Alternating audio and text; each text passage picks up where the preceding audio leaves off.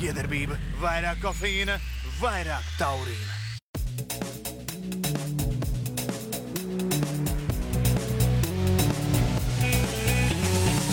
F1 LV podcasts. Labdien visiem Formula 1 līdzjutējiem! San Paulo lielās balvas izcīņa noslēgusies, un jāsaka, ka šī sacīkste var pretendēt uz vienu no aizraujošākajām sacīkstēm šajā sezonā. Gan kā visa nedēļas nogala risinājās, gan, protams, cik ilgi tiek turēts saspringzinājumā Formula 1 līdzjutēju prāti. Arī šodien visi vēl joprojām burbuļo un mutuļo par to, kas notika vakar. Vai tas bija pareizi vai nebija, to mēs arī šodien šķetināsim. Un studijā kā vienmēr ar mani kopā Jānis Vanks. Sveiks, Jāni! Čau visiem. Neesam mēs nekādi tiesneši, vai tas bija pareizi vai nepareizi, tad tas, lai paliek vēsturē, bet mēs varam noteikti pāanalizēt situāciju. Mēs to arī darīsim. Un izskatās, ka mums nav nemaz citu variantu, kā sākt uzreiz ar pašu karstāko tematu. Lai ievadītu tā slaideni mūsu tajā tēmā, es pateikšu aptaujas rezultātus tātad YouTube kanālā, kur mums iet arī tiešraidi un kur cilvēki jau raksta komentārus un savā starpā komunicē. Es uzliku arī aptauju un jautājums bija sekojošs. Vai tu atbalsti, šeit ir uzsvars uz vārdu atbalsti, Verstapena rīcību un nepalaižot garām Peresu pirms finiša Brazīlijā. 15% saka jā, atbalsta, un pārējie 85% saka nē, neatbalsta. Tātad tas kā jūs... Trešais variants nebija, ka man viena alga, piemēram, vai kaut kas tāds? Tie, kas viena alga, tie neskatās šo kanālu. Skaidrs. Šeit nevar būt vienaldzīgo. Labi, ok. Ja tu meklē, tur atbildi viena alga, tad ej uz citu aptauju. Taisnīgi, ok. Bet, kā es teicu, tas galīgi svarīgākais šoreiz bija atbalsti, jo...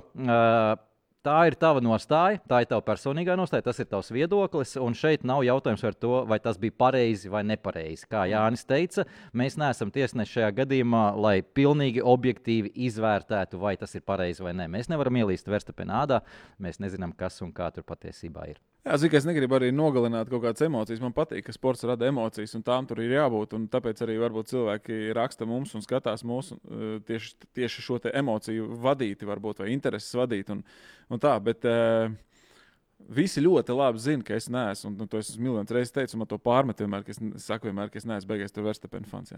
Jā, bet... Tu pārmet, ka tu neesi Verstapena fans? Nē, man pārmet, ka es visu laiku atgādinu to, ka es neesmu. Bet, anyway. Jā, un tā ir, bet tajā pašā laikā, lai kas arī nebūtu, lai ko viņš tur arī neizdarītu, kāda man darīšana gar to ir. Zin kā, un es neesmu viņa botiņās, jā, es neesmu viņa vietā, es nezinu visas miljonas nianses, ko zina viņš un kāpēc viņš tā dara. Nekādā veidā viņa neataisnoja. Es, piemēram, pēc savas personiskās pieredzes no autosporta zinu, ka tiešām autosports ir komandas sporta veids. Ja tu gribi sasniegt labus, augstus rezultātus, tev ir jāvelk ap sevi komanda, vai tā komanda iekļauj arī otru tavu komandas biedru, vai tikai, teiksim, tehniķis un inženieris un tā tālāk ap tevi. Tas ir cits jautājums. Jā, to vēl var pārdiskutēt, bet autosports ir komandas sporta veids. Un tajā brīdī tev ir tomēr jāmāk, vismaz kaut kādā veidā izdzīvot šajā te situācijā, ka tas tomēr ir komandas sporta veids, un tomēr, agri vai vēlu, vai vairāk vai mazāk, tev kaut kur ir kādreiz jāpaspēlē kaut kādas lomas arī kā komandas spēlētājiem. Tu nevar būt vienkārši viens izcils kaut kāds ātrs čalis, kuram ir pilnīgi pie vienas vietas pilnīgi visi, un jūs darīsiet tikai tā, kā es gribu, un tikai tāpēc, ka es esmu visforšākais, visātrākais un vislabākais. Ja? Tur ir kaut kā tāda veida robeža. Tīri cilvēcīgi es tev piekrītu, bet tieši tavs uzskatītais piemērs, un mēs varam paskatīties, ka tādi piemēri vēsturē ir bijuši, un tie ir nostrādājuši ar kaut kādām niansēm, ar kaut kādām atkāpēm, protams. Nav viss vienmēr melns un balts savā ziņā, bet runājot par tavu sporta veidu piemēru, kad jā, tas ir komandas sporta veids, to es esmu teicis arī ļoti daudz reizes, protams, tas tā ir. Bet tajā visā tas nav tik lineāri, tā teikt. Ne, tas nav futbols, tas jā. nav hokejs un tā tālāk. Te nestrādā visi uz viena mērķa. Tas ir pats interesantākais tajā visā. It kā mums ir komanda un it kā ir komandas mērķi, it kā ir 2 piloti, kas ir komandas teorētiski darbinieki, bet tajā pašā laikā katram no šiem pilotiem ir savs uzdevums, savs iekšējs uzdevums, un neviens nevar viņam pārmest, ka viņš cīnās šobrīd par savu čempionu titulu, kurš, es nerunāju par konkrēto vakardienas gadījumu, bet vispār, kurš turklāt, kā izrādās gala rezultātā, ir pats svarīgākais mērķis un uzdevums vispār Formulā 1, jo būsim godīgi, konstruktoru kauss nav tik svarīgs, lai arī kā komanda gribētu, lai tas būtu, bet tas tā nav. Formula 1 ir tā izveidojusies, līdz ar to ir tā atšķirīgā situācija.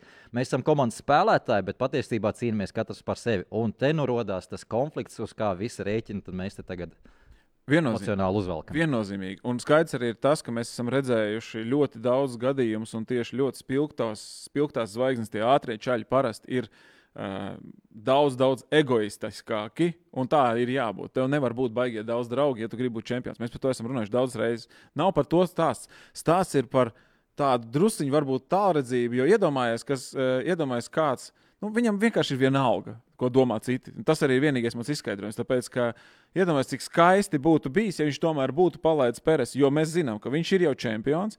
Viņam šodien vakar nespīdēja rekords par uzvarām vienā sezonā nekādīgi. Respektīvi, viņš nevarēja tā kā baigi sabojāt, vai viņš būtu 6. vai 7. Viņa gadījumā... Par to arī nav runa. Es domāju, to var nemaz neanalizēt, tāpēc viņš to nedarīja. Jā, bet redzi, teiksim, tā tīri uz priekšu paskatoties, tīri no cilvēciskā viedokļa, mēs visi šodien varbūt bišķiņ pat labi pastāstītu par viņu kaut ko.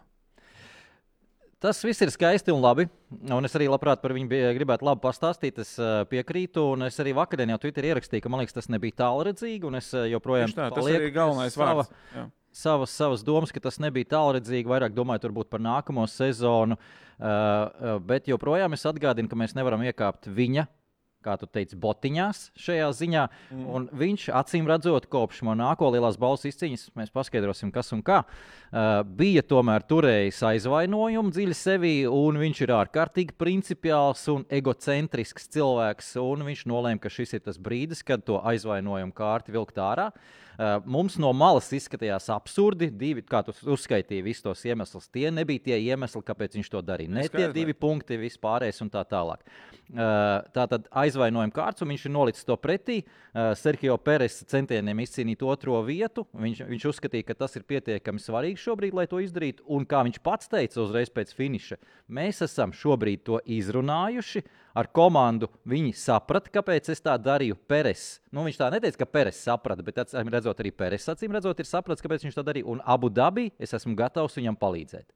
Tie bija viņa vārdi. Okay. Redzēsim. Varbūt viņš tiešām, mums nav ilgi jāgaida. Palaim mums nav ilgi jāgaida. Šajā nedēļas nogalē būs jau Abu Dabi. Redzi, te ir tā lieta, ko Verstapenam līdz šim nav bijis vispār jādara. Jo viņš ir bijis tik ātrs un tik tālu priekšā, ka viņš nekādīgi pat gribēdams nevar palīdzēt Peresam. Ja? Un man liekas, uz to viņš arī līdz šim bija forši izšļūts, vai arī līdz šim tāpēc tik ilgi gāja tas, ka viņš par to Monako nevarēja atriepties. Ja? Ja mēs no tā viedokļa skatāmies, jo viņš vienmēr bijis tik ātrāks, un vienmēr pa vidu viņiem vēl kāda formula bijusi. Ja? Paskatīsimies, kā izspēlēsies kārts Abu Dabi. Tā ir viņa problēma, lai viņi tur ņemās, lai viņi tur cepās. Horneram nav jāpierod pie tā, ka viņu piloti savā starpā tur ecējās. Ja? Un gala beigās skaidrs, ka Verstapenam pa lielam tiešām ir viena alga, jo arī pat, ja izskatās, ka tas temps ir tik atšķirīgs tomēr starp Verstapenu un Peresu, ka arī nākamgad pa lielam, ja viss būs tāpat kā šogad, Verstapens tāpat paņems čempionu. Ātri par Monako, lai saprastu kontekstu, kaut kur vasaras 2. daļā parādījās daudz maz, negribās teikt publiski, nekur oficiālās mājaslapās tas neparādījās, jo tās ir sazvērstības teorijas, vismaz tajā mirklī noteikti tās kājas auga no holandiešu preses, vēl jau vairāk tāpēc, ka no holandiešu preses tas nāca ārā, līdz ar to arī pārējie tam uzmanību lielu nepievērs, lai gan tika piefiksēts, ka iespējams Peres ir tiešām tātad izraisījis šo savu avāriju Monako lielās balvas izcīņas kvalifikācijā, kas viņam deva tobrīd 3. vietu uz starta, neļāva pabeigt lidojošo apli Maksam Verstapenam. Kā rezultātā atceramies uz veiksmīgāku riepu nomaiņu sacīkstē, Peres izvirzījās līderpozīcijā un izcīnīja uzvaru, Verstapens finišēja 3. Telemetrijas dati par to laikam ir pats uzskatāmākais. Es varu arī parādīt, tie ir pieejami kādu laiku, jau tagad tie ir izvilkti, protams, atkal saulītē ārā pieejami, un tas laikam ir tas, nevar šeit pateikt, viss tu esi vainīgs. Tas nav tā, ka pieķert zagli ar atlaustu jau vaļā durvīm un roku stiepjamies pēc maka. Tā to nevar izdarīt, ja pats Peres neatzīstās. Šobrīd izstāsta, ka viņš varbūt pat Red Bullā ir kaut ko atzinies, bet par to es arī neesmu pilnībā pārliecināts, ka viņš tādu gluži darītu. Lai kā, telemetrijas dati ir tie, kas visvairāk to varētu apstiprināt. Šeit telemetrijas dati no 2 Sergio Peres, es parādīšu arī tuvāk lielāk, tā kā varat nesaspringt. No 2 apļiem zilais ir iepriekšējais aplis, pilnvērtīgais aplis, baltais, kas ir pārtrūcis vidusceļā, ir Peres aplis, kurā viņš uztaisīja avāriju. Apakšējā daļā ir augšējā daļā ir ātrums, apakšējā daļā ir trotli jeb gāzes pedāļi pedāļi spiediens tajā brīdī. Un tur ir tāda pašā pēdējā brīdī, kur baltais stabiņš ir uz augšu, netipiska vieta, kur ir spike, kā teikt. Tātad. Tas viss izskatās no šejienes varbūt netik saprotams. Šeit būs saprotamāk, uzlikšu otru bildi, kur tas ir viss mērogā uztaisīts krietni lielāk. Salīdzinot ar iepriekšējo apli, redzam, kā 2 reizes faktiski ir uzdevis gāzi Portjē līkuma izējā, pat ne izējā. Tā otra, tā pēdējā, to neskaties. Tas ir tad, ka viņš jau slīdēja. Tad jau jā, tas pirmais. Un respektīvi, tajā brīdī, kad vēl pat nebija izēja, to arī no onboard kameras var redzēt, viņš uzdod gāzi, kad nevar redzēt vēl izēju pagriezienam. Portjē, atceramies, ir 90 grādu labais pagrieziens. Iepriekšējā jau brauc lēnāk. Tas nozīmē, ka jau tā izskatās, ka jau gatavojies bija to darīt. Līdz ar to tas ir tas pierādījums lielākais, kas var būt, ja to var uzskatīt par pierādījumu. To es domāju, ka tā nosacīti var. Viņš vienmēr var teikt, tā bija kļūdiņa. Nervs norāvstījās kājā, ak Dievs. Jā, bet īstajā brīdī tas notiek un avārija notiek. Jebkurā gadījumā Verstappen nometni, acīm redzot, mēs arī atceramies, mēs nedaudz savādāk uz kontekstā varam skatīties visdrīzāk arī uz Josu Verstappenu. Pēc tam samazgām, kas bija Maksa Verstappena blogā vai mājaslapā, par ko mēs toreiz runājām. Un tur jau, kāpēc viņš sacepās tieši pēc Monako, jo it kā nebija tik tāds ļoti iemesls to darīt. Bet atceramies, ka tajā brīdī Verstappens vēl cīnījās par čempionu titulu. Tā cīņa vēl bija diezgan asa tajā momentā. Un ko saņēma Peres no šī?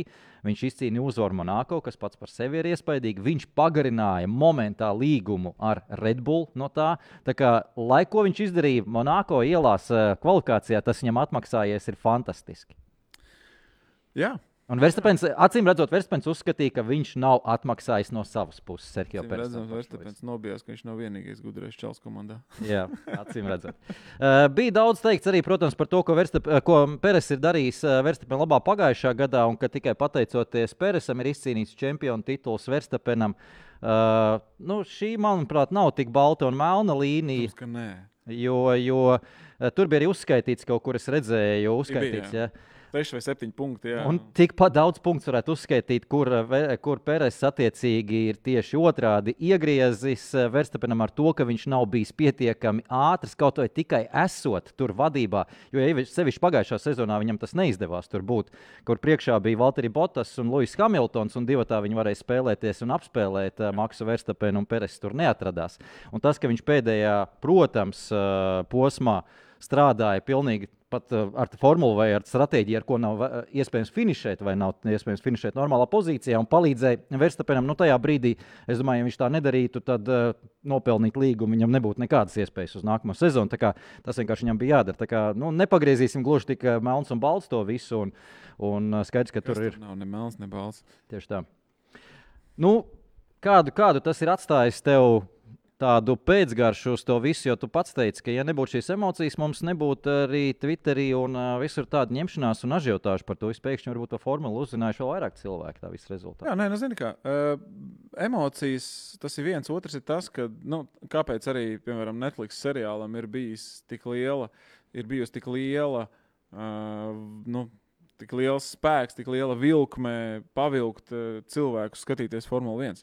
Un tas galvenais, manuprāt, iemesls ir tas, ka cilvēki vienkārši personīgāk iepazīst pilotus, iepazīst personības. Un tad ir attiecīgi tas, kad viņi iepazīstot šīs personības, viņi tā kā korelē savas kaut kādas emocijas vai lietas, kuras viņiem simpatizē cilvēkos un lietas, kuras nesimpatizē cilvēkos. Jo cilvēki ir dažādi un tas, kas vienam patīk, otram nepatīk un otrādāk. Ja?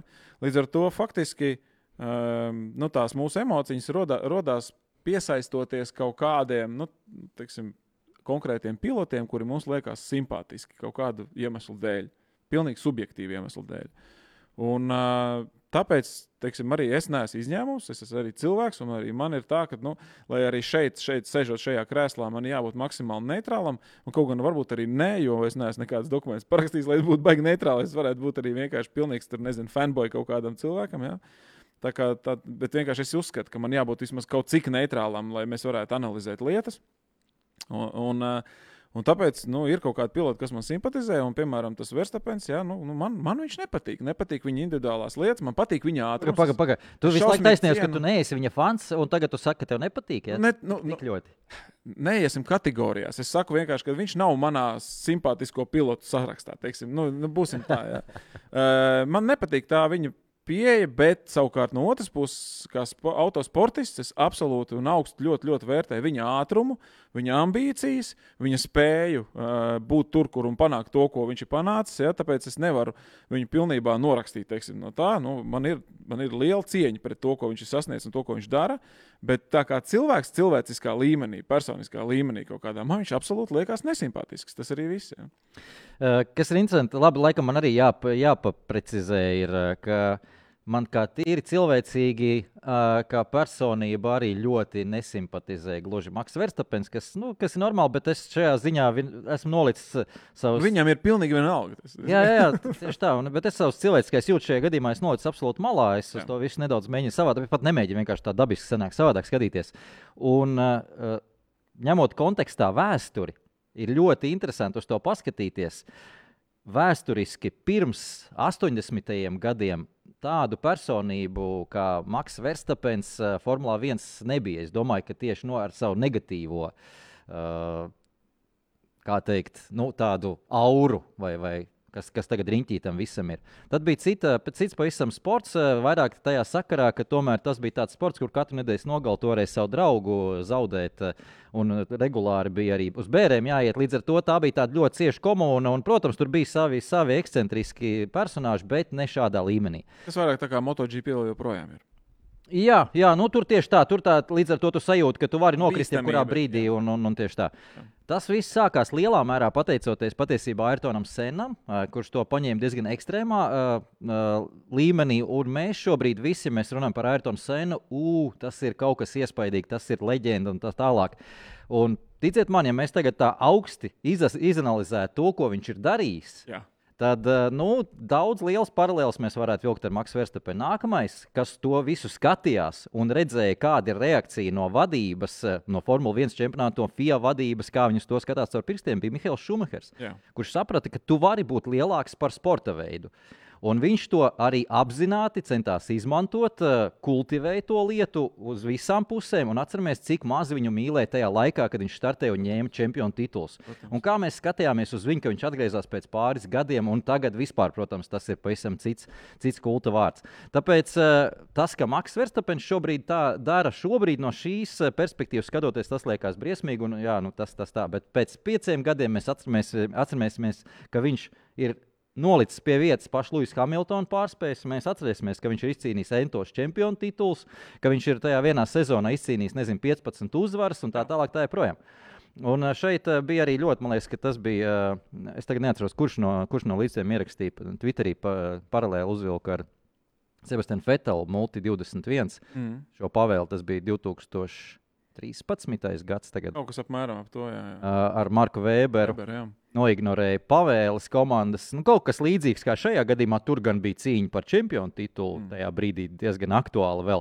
Bet man liekas, ka tas ir tāda pati situācija, kad pilots sajūtās šajā komandā tik ļoti komfortabli ar savu vērtību, kur viņš ir. Ka viņš saprot, ka viņš var iet pāri šai līnijai un komanda viņam piedos. Un komanda viņam piedeva. Sebastianam Vettelam komanda piedeva, Maksam Verstapenam un piedos arī šoreiz. Tur nav variantu. Šī ir Maksa Verstapena komanda, neaizmirstiet to. Un Peres arī to zina, tā kā ja viņš grib turpināt tur braukt, viņam būs jāsamierinās, viņam būs jānorīd šis krupis ar to visu situāciju. Kā viņš reaģēs nākamajā gadā, tur varbūt kādās sīkās situācijās, to mēs vēl redzēsim. Bet Peres nevar iet pie Kristiana Hornera un teikt, tagad atlaid Maksi, es būšu tā. Tā kā mēs saprotam, kāda tur ir spēku samēri. Skaidra lieta, un gala beigās jāatcerās vēl viena lieta. Tie piloti uz Formula 1 brauc. Kāpēc? Kāpēc? Tāpēc, ka grib uzvarēt. Un tad galvenais uzdevums Formulā 1 ir uzvarēt.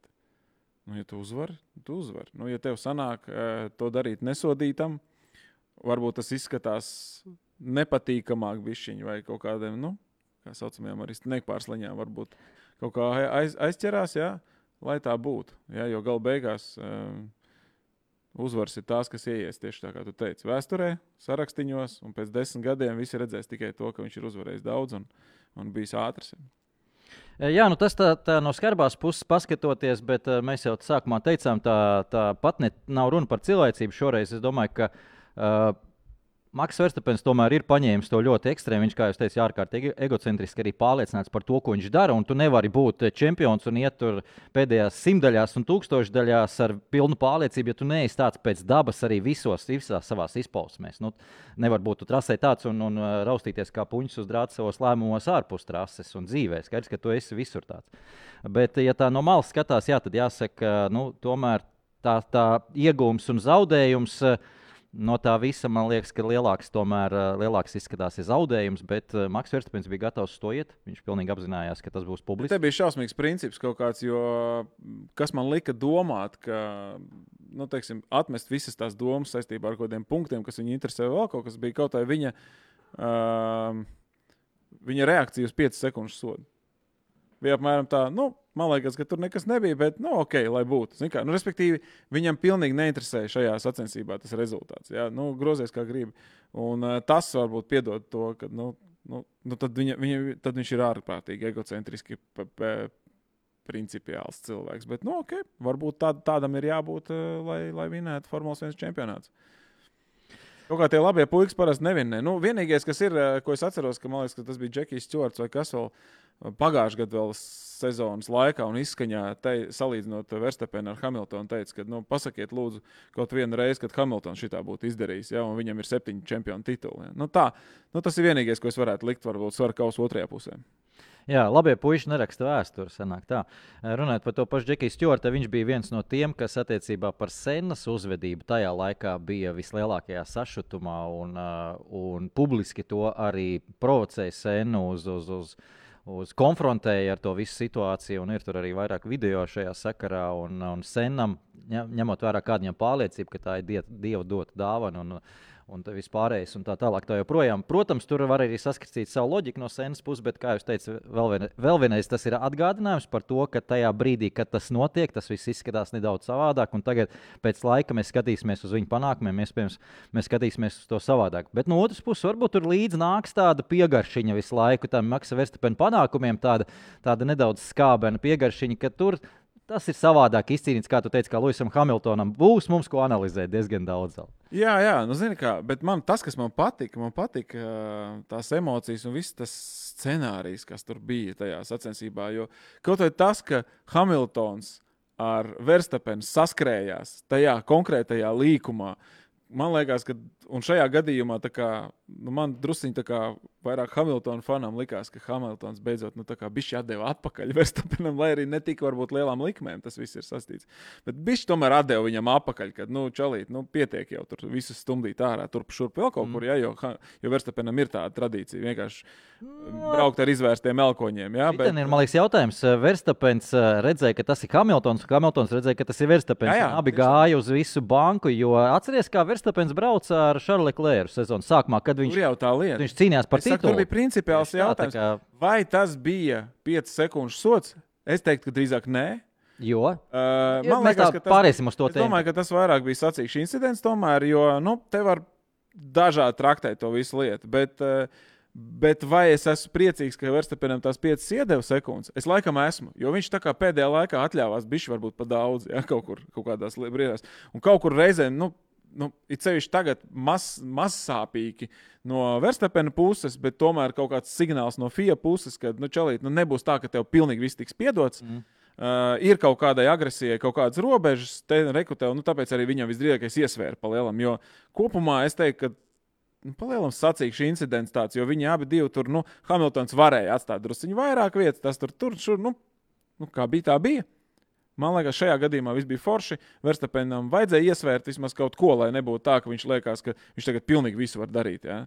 Ka tomēr ir komandas ietvaros, viņš var darīt varbūt visu, bet FIA ietvaros tomēr, viņš tomēr vajadzētu būt viņam tādā pašā līmenī kā visiem pārējiem. Nav viņš nekādā dievu kārtā. Ja?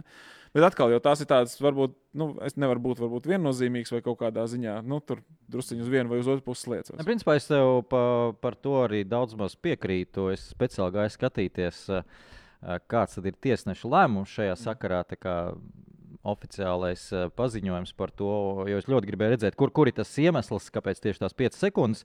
Atkal tiek izmantot šis formulējums, kur viens no pilotiem ir nedaudz vairāk vainojams nekā otrs, ka abi divi ir gājuši uz ekstrēmām izpausmēm, proti Hamiltonam tika pārmests, ka tika atstāts maz vietas Verstapenam, savukārt, kāpēc Verstapens bija vairāk vainojams. Pirmajā daļā viņš bija nedaudz priekšā šajā CNS līkumā, otrajā daļā, kur notika sadursme, viņš jau bija nedaudz aizmugurē, un tas iemesls bija tāds, ka viņa gan trajektorija, gan ātrums šajā līkumā liecināja, ka viņš nevarēs iegriezt normāli šajā pagriezienā, uztaisīt labo pagriezienu, izēja pēc tam tālāk ārā uz garo taisni, ka viņš izslīdēs ārā no trases, bet tā kā konkurence ir ārmalā, viņš izslīdēs ar visu konkurentu vai uztaisīs sadursmi. Tā kā notika tas, tad šajā gadījumā vairāk vainojams Verstapens. Jā, nē, ok, fine. Man nav vispār pretensija pret to, kā bija. Tas viss tikai padarīja visu to zupiņu garšīgāku. 2 sodu punkti arī, kopā 7 tagad Verstapenam. Iedeva viņam sodu punktus? Jā, iedeva 2 sodu punktus, bet tur viņam nav problēma, viņam tur 5 dzēsīsies starpsezonā. Es gribu atrast vienu jautājumu, mēs varētu turpināt ar viņu, jo tas jautājums bija ļoti, ļoti labs pašā sākumā, tika uzdots YouTube kanālā, viens no sekotājiem par nākamā gada komandas biedru. Jā, atrada. Boksa 100 prasa tā. Boksa 100. Jā, okay. Boksa 100. Kā jums šķiet, kurš būs nākamās sezonas toksiskākais pilotu pāris? Tātad no komandas biedriem ir domāts. Un šeit klausies Franču princeses. Tātad, jā, Gasly ar Ocon. Jā, tēva dēls un spāņu fūrija. Arī labi. Saprat, ja? Tad Sainz ar Leclerc. Vai tad? Nē, man liekas, tas bija domāts Strolls ar Alonso. Strolls ar Alonso, tēvdēls, jā. Es domāju, ka Sainza dēls. Nē, es domāju, ka tas bija domāts Strolls ar Alonso. Jā, laikam tā būs. Un vai var būt Red Bull saldējs pārītis? Es domāju, ka visinteresantākais tomēr būs tēva dēls ar spāņu fūriju. Es teicu, ka visur, kur Alonso iet, Es to liktu pēdējā vietā, un tieši tāpēc es Ferrari pateicu, ka man liekas, ka tas būs interesanti, tāpēc, ka man liekas, ka Alonso aizbrauks no tā ir cita lieta. Viņš mums klāt viņam netiks. Tā ir cita lieta. Ja tā būs, tad, un visdrīzākais, ka tā arī būs, tad jā, tad fakts, bet starp Oconu un Gasly... Nē, tur arī būs interesanti. Tur būs interesanti, jo Ocons arī šajā sacensībā parādīja un pastāstīja visu, ko vajag. Bet viņam bija, pēdējā nogriezienī viņam bija taisnība. Viņam vienkārši vajadzēja tikt no sākuma Vettel galā, un tad pēc tam jūs varat darīt, ko jūs gribat.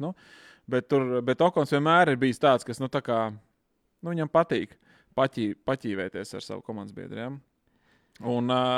Bet Perez, pat ja Perez būs baigi apbižojies, Verstapenam būs vienalga, un Verstapens vienalga būs krietni ātrāks. Es domāju, ka tur nekas baigi tā nemainīsies. Jā, kāpēc to Ferrari visu laiku vilku? Jo man liekas, ka tur būs savukārt interesanti, jo savukārt Carlos Sainz, kurš arī ir tēva dēls savā ziņā. Sainz ir pielicis ātrumā. Jā. Un līdz ar to, ja viņam izdosies daudz maz šajā līmenī iznākt uz nākamo sezonu, jo mēs zinām, ka tomēr Leclerc ir nolaidies nedaudz kā baloniņš par šo sezonu. Labi, viņam ir savi iemesli. Jā, tieši tā. Tā kā varbūt viņš uztaisīs restartiņu un nākamgad būs atkal to 0-1, 0-2 priekšā sākumā vismaz, bet ja nē, ja abi būs kopā, tad gan tur var būt diezgan interesanti. Un ko tu domā par to, ka divreiz prasīja, lai atdod 3. vietu Leclerc komandai? Tā man nepatīk. Leclerc jautājums, man liekas, ka viņš čīkstēja pa daudz tomēr. Es nezinu, kāpēc. Viņam ir tā tradīcija pačīkstēt. Ir skaidrs viņa iemesls it kā, jo, Nu, jā, es saprotu, jo viņam otrā vieta izšķirās, Sainzam tur nekas baigi neizšķirās. Jā. Teorētiski, praktiski, un arī un arī no otras puses arī ņemot, ne jau viņš bija vainīgs, ka viņš sienā ieskrēja. Jā. Jā, no tā viedokļa. Tur jau arī ne komanda bija vainīga, ne arī Sainz bija vainīgs. Tā kā tajā ziņā jau tā bija neveiksme vienkārši. Bet viņš bija tālu un... grūti pateikt. Es negribu atkal pateikt, ka tur bija tā, bet redzi, kāpēc par Red Bull es esmu šitā un par tiem es esmu šitā. Ja? No viens puses godīgi. Man patīk īstenībā, kam tas bija, kas to... Man liekas, ka Verstapens tas bija. Jā, Verstapens, man liekas, pēc sacensības intervijā teica apmēram, bet viņiem taču vienādi punkti ir. Kurš pirmais tur finišēs, tas arī vinnēs. Taču lai ņemās šķaļā, bet divi, zin kā. Un godīgi sakot, kaut kāda taisnība viņam ir, ja? No otras puses, tad neprasa arī sev palīdzību. Ja? Tādā veidā. Jā, es piekrītu, ka šeit nedaudz izklausījās par daudz čīkstēšanu, sevišķi otro reizi. No vienas puses, ja Ferrari vietā būtu cita komanda, tur varētu kaut ko domāt. Es biju pilnīgi pārliecināts, ka Ferrari neko nedarīs.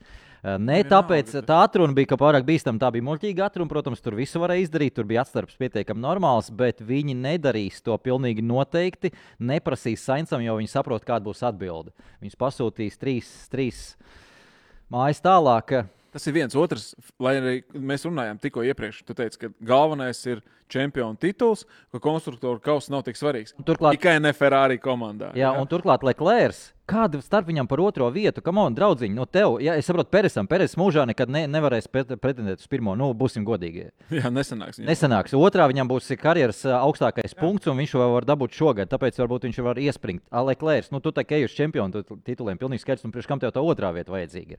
Tik ļoti, lai izlūgtos Sainzam viņa godu piedestālu. Ferrari, ja viņi redz, ka ir droši finiša punkti un vispārējais, viņiem konstruktoru kausā viņi var kaut kādā veidā noturēties Mercedesam priekšā, viņi neriskētu nekādā gadījumā. Un lai vēl pēc tam tā dēļ arī vēl sabojātu kaut kādas attiecības. Tur, jā. Es nemaz negaidīju no Ferrari. Šajā kontekstā noteikti negaidīju. Jā, raksta, ka starp Fernando un Leclerc bija 1,2 sekundes. Tam arī šajā gadījumā nav nozīmes absolūti. Jo tur taisnē to visu var izdarīt. Fernando. Kolosāli. Čalis vienkārši raķete. Man patīk. Es skatījos, un tajā pēdējā nogriezienī viņš bija tik ātrs, viņš reāli turējās Ferrari astē, vienkārši brauc. Kaut kā brauc tā padarīšanas. Baigi forši bija. Man patīk. Jā, par Fernando pavisam ātri kopā ar viņu komandas biedru Oconu bija saķeršanās vēl sprintā. 2 saķeršanās, turklāt, kuras rezultātā abi divi piloti bija švakās startpozīcijās uz šodienas sacīksti. Tehniskas problēmas, rēķins komandai. Ļoti slikts PR pēc sestdienas tas viss bija un izskatījās, ka McLaren ir visi trumpi rokā, lai atsistu daudz punktus pret Alpīnu. Un sacīksdienā viss sagriezās atkal kājām gaisā. Pēc mēs mīlam Formula 1? Jā, tieši tā, un McLaren ne ar vienu no pilotiem nefinišēja. Savukārt Alpīna mēģināja vēlreiz nolikt pilotus pie vietas un atgādināt viņiem veselo saprātu. Un tomēr, puiši, šeit tomēr mums komandai ir svarīgi, kaut ko izdarat. Un Ocons gan arī čīkstēja pretī un runāja. Viņš patiesi čīkstēja. Viņš teica, viņam vajadzēja apdzīt Vetelu, un tad viņš arī palaida. Tur viss bija loģiski. Bet viņi arī apdzina un palaida garām. Tā kā šajā ziņā es teiktu, ka diezgan nobrieduši attieksmi bija, bet tas, kā Alonso jau kāds pēdējos 2-3 posmus runā to, ko domā.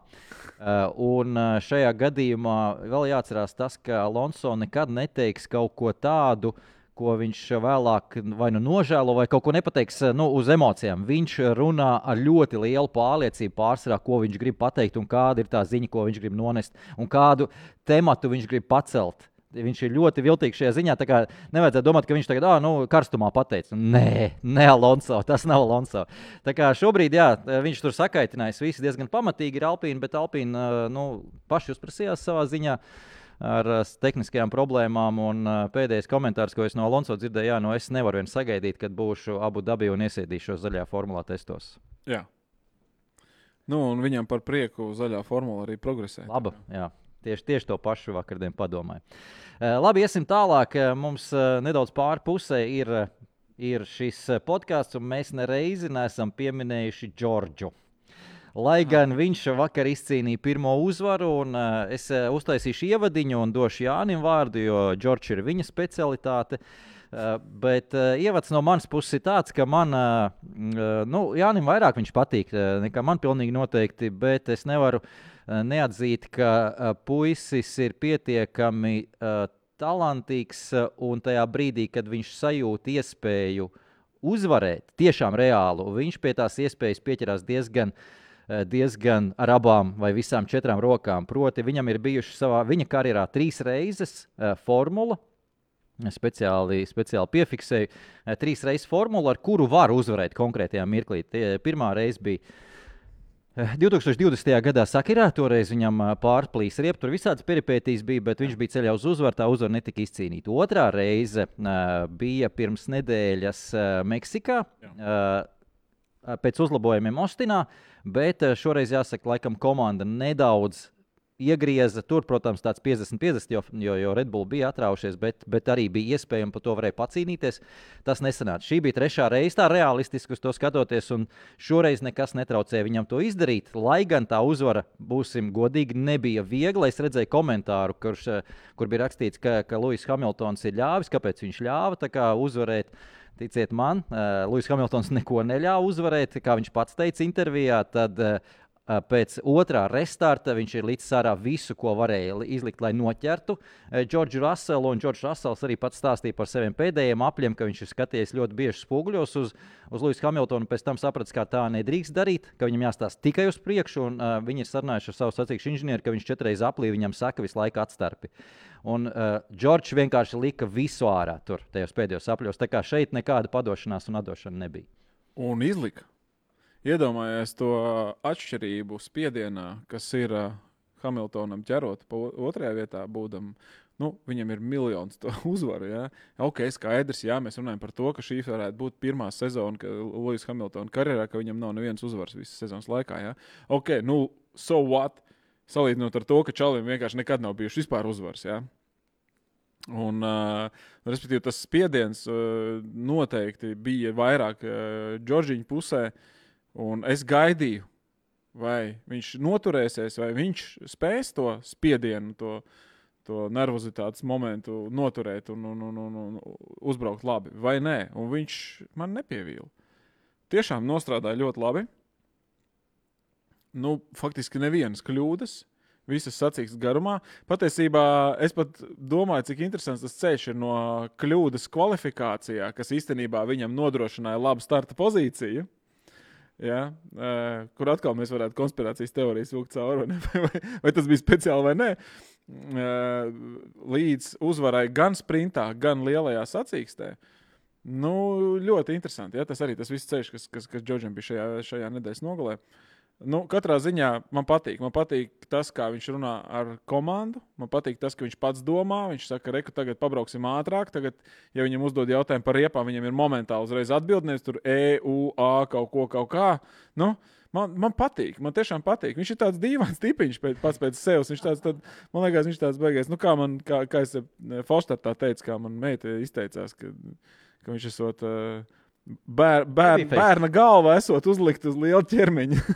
un tāds viņš ir tāds, jā. Bet man patīk, kā viņš runā, man patīk, kā viņš pēc visās intervijās, kā viņš vienmēr ar cieņu pret citiem runā. Tajā pašā laikā mēs redzam, ka tiešais tīrais ātrums viņam ir ļoti liels. Iedomājies, ja tu vari noturēt Hamiltonu ar vienādu tehniku aiz sevis, zem šāda spiediena, ja, kur Hamiltons ir motivēts, ļoti motivēts Hamiltons, un mēs zinām, cik ļoti motivēts Hamiltons var būt ātrs.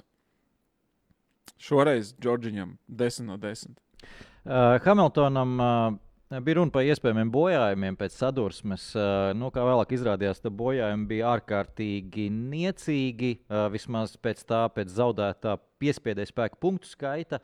Turklāt Hamiltonam, ja cītīgi skatījāties sacīkstī boksu apmeklējuma laikā, tika uzlikts agresīvāks spārns, nevis uzlikts, bet piegriezts tātad leņķis, kas nodrošināja vēl labāk priekšējās saķeri tajā brīdī, tieši mehānisko saķeri. Un, teorijā tas bija doma, ka ir palicis īsts nogrieznis līdz beigām. Tev ir vieglāk mašīna kā tāda, līdz ar to nav tik liela laterālā slodze uz riepām. Tu viņas vari agresīvāk vēl izmantot nekā pirmajā nogriezienī, kad uzlika mīkstās. Diezgan loģiski. Bet Džordžam tas nebija. Tā kā tīri teorijā, labi, es nezinu tik precīzi, cik tas zaudējums minimāli punktos bija piespēdējis spēkā un cik ieguvums pēc tam no tā, bet pilnīgi skaidrs, ka drīzāk Hamiltonam pat bija zināmas priekšrocības ar mašīnu nekā... Tam Džordžam es lasīju, es nezinu, vai tā ir taisnība vai ne, kaut kur es lasīju, nepārbaudīju ziņu avotu, ka Džordžam esot bijis arī kaut kāds dzēsēšanas šķidrumā, tur kaut kāda noplūda vai kaut kas tam līdzīgs, kas varēja būt risks, ka...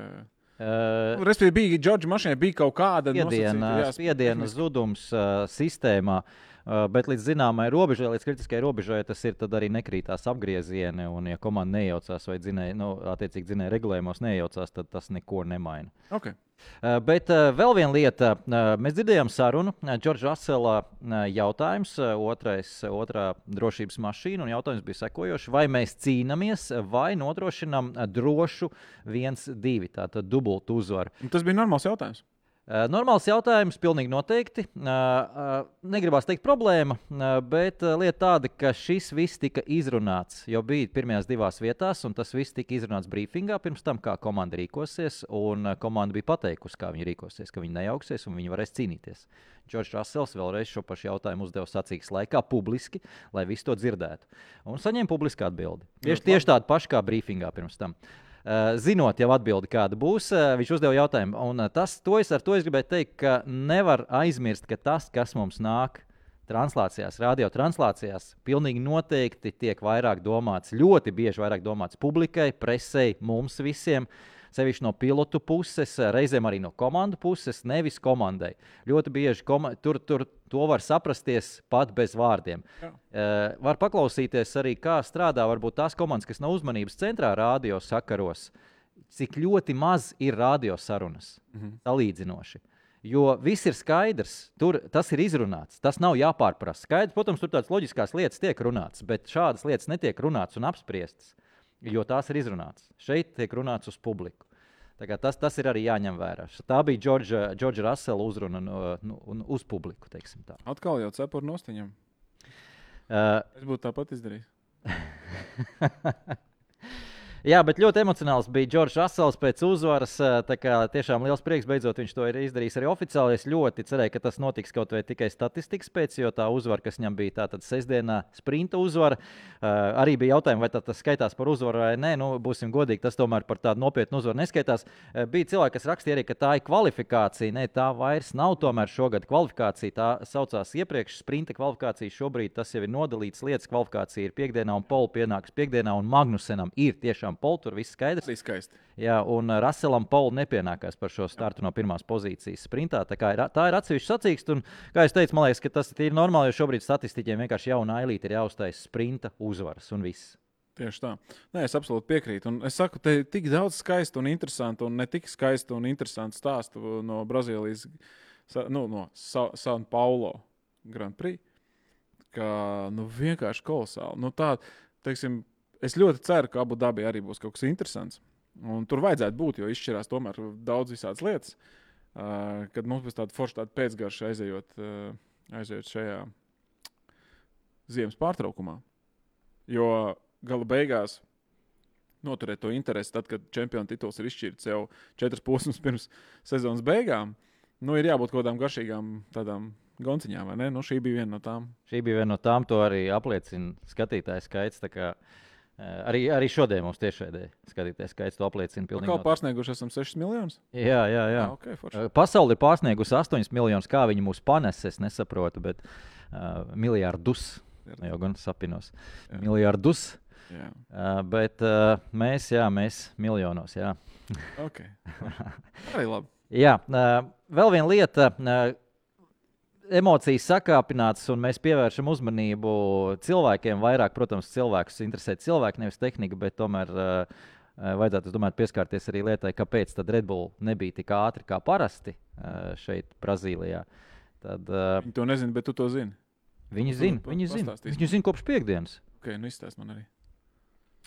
Pats piekdien redzēja treniņos, ko stāstīja Maks Verstapens. Jā, protams, par to nepietiekamu pagriežamību un visām pārējām. Iekšējās problēmas, kas principā izauga no tā, ka temperatūra svārstība diezgan liela bija. Es jau arī vakar minēju, Brazīlijā tāda īpatnēja trase, ja uzspīd saulīt, uz trases ir 50 pāri grādi trases temperatūra. Saulīt aiziet aiz mākoņiem, kā tas notika sprinta sacīkstē, un īsi pirms sprinta sacīksts temperatūra kritās līdz 27 grādiem. Tas ir vienkārši kosmos. Mēs iepriekš esam runājuši par tehniskajām lietām, kur ir svārstības 5 grādos, kas jau ietekmē 27 pret 50 rastīti. Tas ir iespaidīgi. Jā, protams. Līdz ar to bija ļoti liels problēmas panākt riepu temperatūru kā tādu. Tiek strādāts līdz ar to ar agresīvākiem antispārniem, kā jau es minēju. Ko tas nozīmē? Tas nozīmē, ka tu diezgan mākslīgi sāc iedzīt temperatūru riepās, un tajā brīdī ir milzīgs risks, ka tev atšķirības starp priekšējo un aizmugurējo asi riepu temperatūrā kļūst pēkšņi tik liela. Tā atšķirība, ka tas ir tas, ko pilots saka, nav balanss mašīnai. Tas balanss nav starp priekšējo un aizmugurējo asi. Plus viņas arī nočīgājās ātrāk. Protams, bet tas nav tāds nodilums.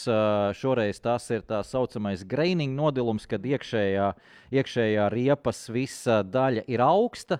Tev uzkars tikai virsējā kārta, jo mašīna slidinās ļoti daudz, un tā virsējā kārta tik strauji uzsalst un uzkarst, un tā atšķirība starp dziļāko slāni ir tik liela, ka virsējā vienkārši nodilst. Virsējais slānis nodilst, uztais tādas graudainību un vienkārši noiet nos no riepas. Un tas pavisam cits, kas tāds normālais karstuma nodilums. Šajā visā sakarā tad, līdz ar to tās problēmas bija un likās, ka to varētu glābt kaut kādā veidā, uzliekot vidējā sastāvu riepas, lai vismaz nebūtu pārlieku ātrs nodilums, nebūtu jābrauc boxa apmeklējumā sprintā. Mēs redzējām, ar ko tas beidzās. It kā līdz finišam tika Maks Verstapens, bet tempa viņam absolūti nebija. Un kāpēc bija arī jautājums par to, kāpēc Peres negāja uz mīkstā sastāvu riepām sacīkstē, viņam vienkārši nebija viņas vairāk. Ja Verstapens bija sataupījis pilnīgi jaunu riepu komplektu, pateicoties tam, ka sprintā bija ar vidējām riepām, viņš varēja 2 mīkstās izmantot sacīkstē. Peresam tādu nebija vairāk, viņš tās bija izmantojis. Mēs arī Mersim redzējām uz pēdējiem stintiem, viņi jau lika lietotās. Jā, bet tās arī ir jāsaglabā, jo ne visas lietotās var saglabāt īsti. Tad tev jāuztaisna, jānoskrubē viņas ir, un tām lietotām arī. Tomēr tie 3 apļi dzīvības kā minimums jau ir noņemti. Tie labākie dzīves gadi, jāsaka, riepām pirmie. Jā. Un ar viņām uztaisīt undercut īsti vairs nav iespējams. Tā kā tur ir ierobežojumi tajā ziņā. Ar svaigām riepām tu to undercut, kas ir svarīgs 1. un 2. aplī, kamēr konkurence uz tevi noreaģē. Tad tev vajag svaigas riepas, ar lietotām to undercut neuztaisīs. Tā kā šeit tāda īpatnēja situācija, bet tas vien nozīmē, ka Red Bull arī savi ierobežojumi ir. Tādas situācijas var rasties atkal, kas zina, tā kā viņi nav neievainojami. Es par šo visu domāju, godīgi sakot, nākamā sezona, ja tikai Mercedes pievienosies Ferrari un Red Bullam par cīņu, teiksim, par čempionu titulu cīņu, par komandu čempionu titulu cīņu, jau būs ļoti kolosāli. Kāpēc? Tāpēc tās ir 6 formulas. 6. Tad 6 potenciāli piloti, kas var uzvarēt sacensību, jau ir garantēti.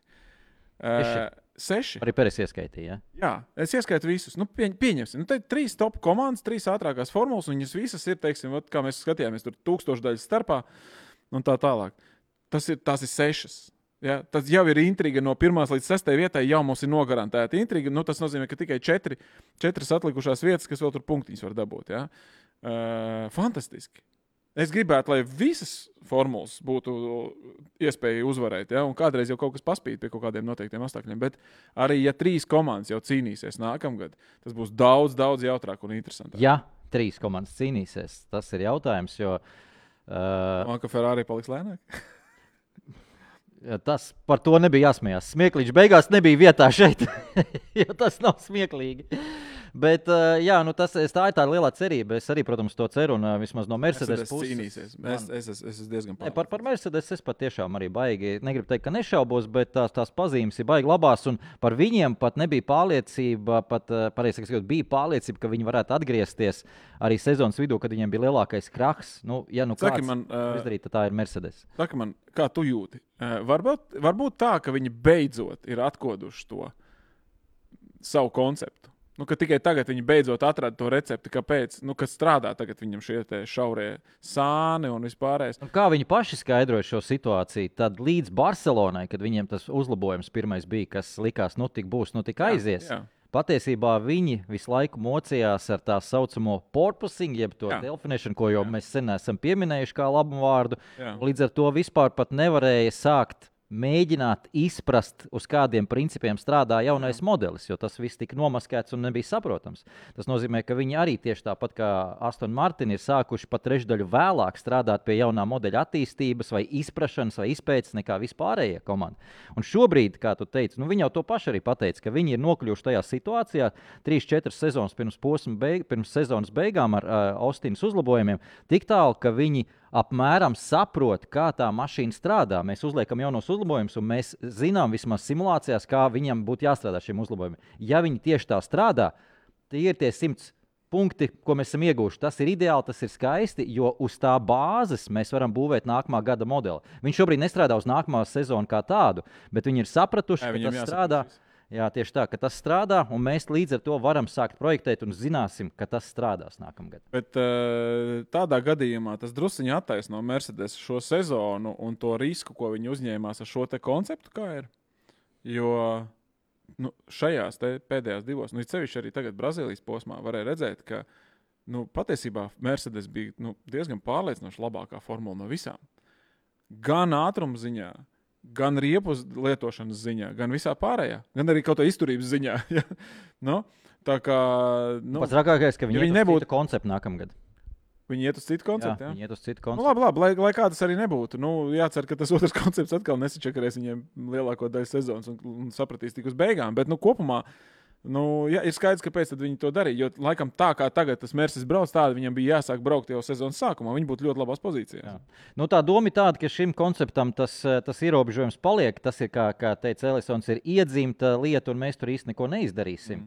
Mēs varam apiet riņķī un kaut kur pielāgoties, bet tā iedzimtā lieta paliks, un tā ir tā problēma, tā ir tā kļūda, ko mēs esam izdarījuši kaut kādā mirklī. Un, starp citu, pats teica, ka tu klausies to Beyond the Grid, un tieši tur arī viņš atzinās, ka pagājušā sezonā ir bijis konkrēts mirklis, kurā brīdī tad ir tā kļūda pieļauta. Tas sīkāk neko negribēju stāstīt, bet tas liek domāt uz to, ka ir bijis mirklis, kad tika izlemts, mēs ejam ar šo risinājumu vai ar šo risinājumu, jo nevar citādāk precīzāk vienu dienu pateikt, ka tā kļūda tika pieļauta. Tātad tas ir tas nevis kaut kāds tāds kopējs liels, kur te kaut kāda veida uzlabojumā vai koncepcijā, bet tātad starp diviem modeļiem tika izlemts.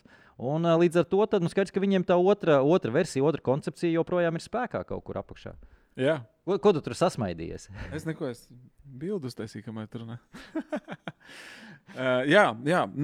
Jebkurā gadījumā ir skaidrs, ka Mercedes ir Mercedes, nevajag aizmirst.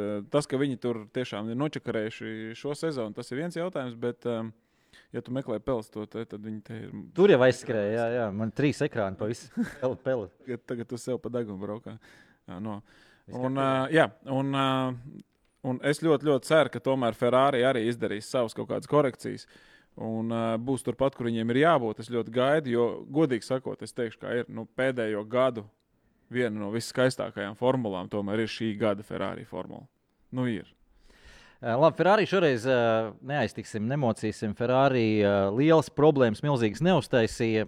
Šajā posmā neskaita piekdienas kvalifikācija, kur tas Felipiņš izceļoja visu pasauli. To pietiek. Ar to pietiek, jā, bet tur nabaga mehāniķi uzreiz jāsaka, ne jau viņi bija vainojami tajā lietā. Ja viņiem nedod konkrētas komandas, ko tālāk darīt, tad viņi arī tur raustās, viņi nezin, ko darīt. Ne jau viņi ir pie tā vainīgi. Vēl pāris lietiņas un sīkumiņi, bet interesantas lietiņas un interesanti sīkumiņi.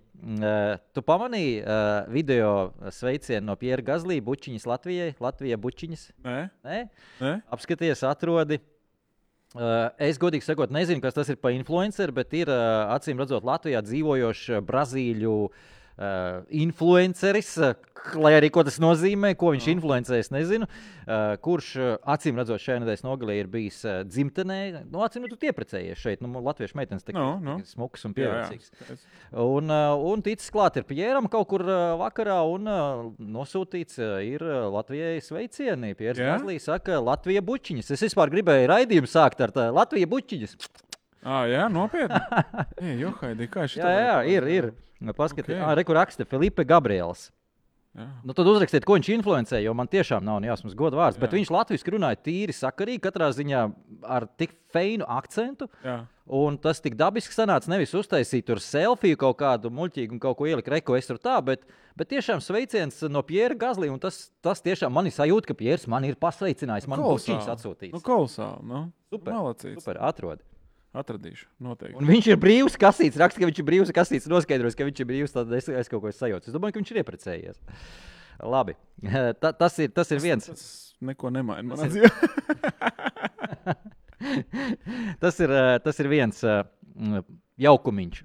Vēl viens jaukumiņš, ko mēs arī visā šajā gūzmā, kas nāca no São Paulo un Brazīlijas posma, mēs esam palaiduši garām, ir tas, ka vismaz šajā podkāstam palaiduši garām, tas, ka Magnusens izcīnīja pole position piekdienas kvalifikācijā, kas bija, manuprāt, jau likās, ka ir nedēļas nogali izdevusies, un tas bija fantastiski. Komanda bija tā, ka būtu čempionātu paņēmusi, vienkārši tik laimīgi bija, bet es viņus ļoti labi saprotu.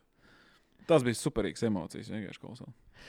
Jā, un turklāt pilnīgi noteikti viņš to izdarīja pamatot. Tas aplis bija ļoti, ļoti labs viņa izpildījumā, slapjā trasē, un lieliski pēc tam bija analīze starp viņa lidojošu apli un Maksa Verstapena lidojošu apli tieši salīdzinājums.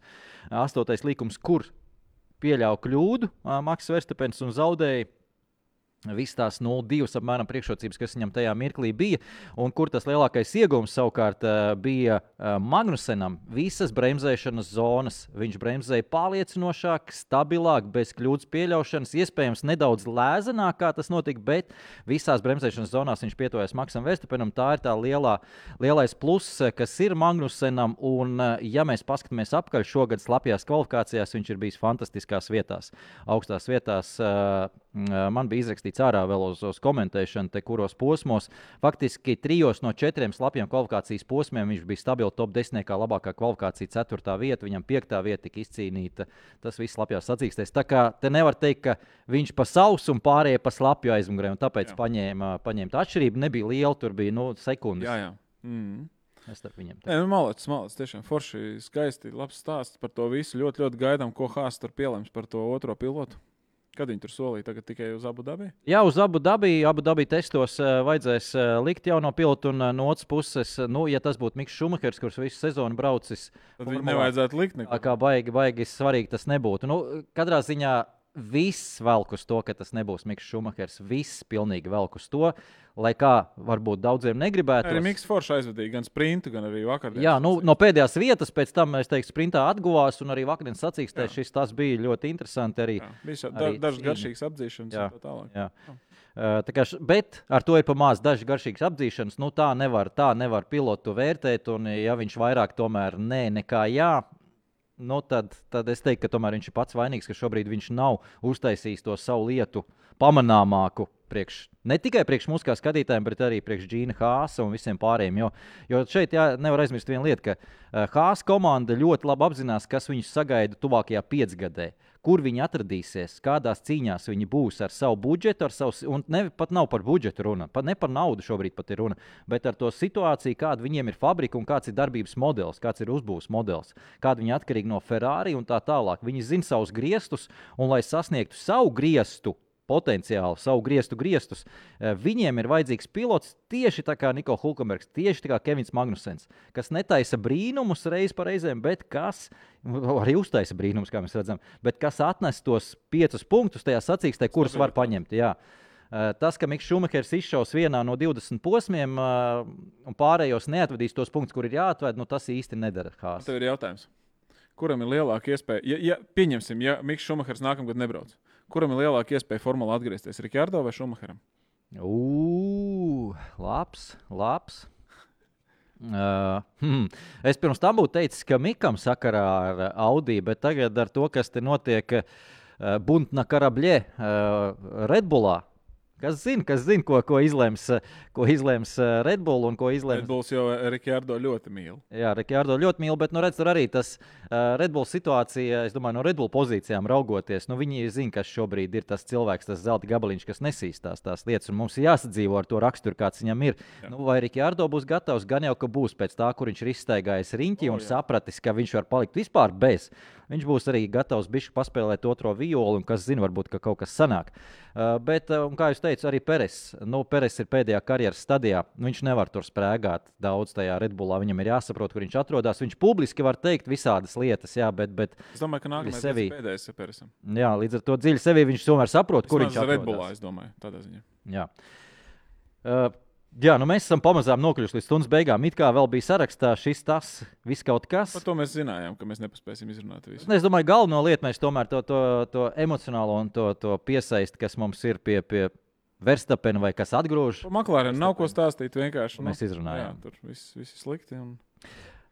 Līdz ar to mēs esam šo podkāstu gandrīz jau pabeiguši. Pēdējā lieta atgādinājums par nākamo podkāstu. Tieši pēc nedēļas mums te būs ballīti uz urā. Es ceru, ka sanāks. Uz 2 stundām ņemsimies.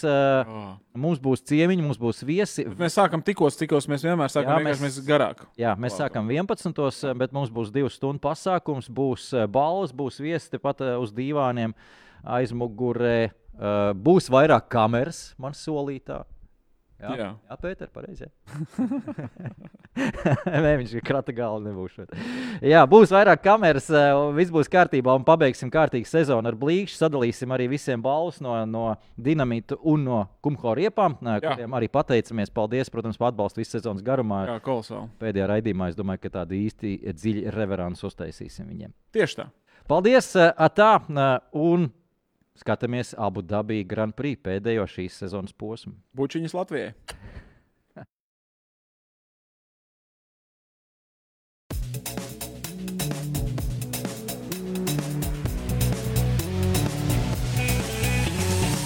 F1 LV podcasts.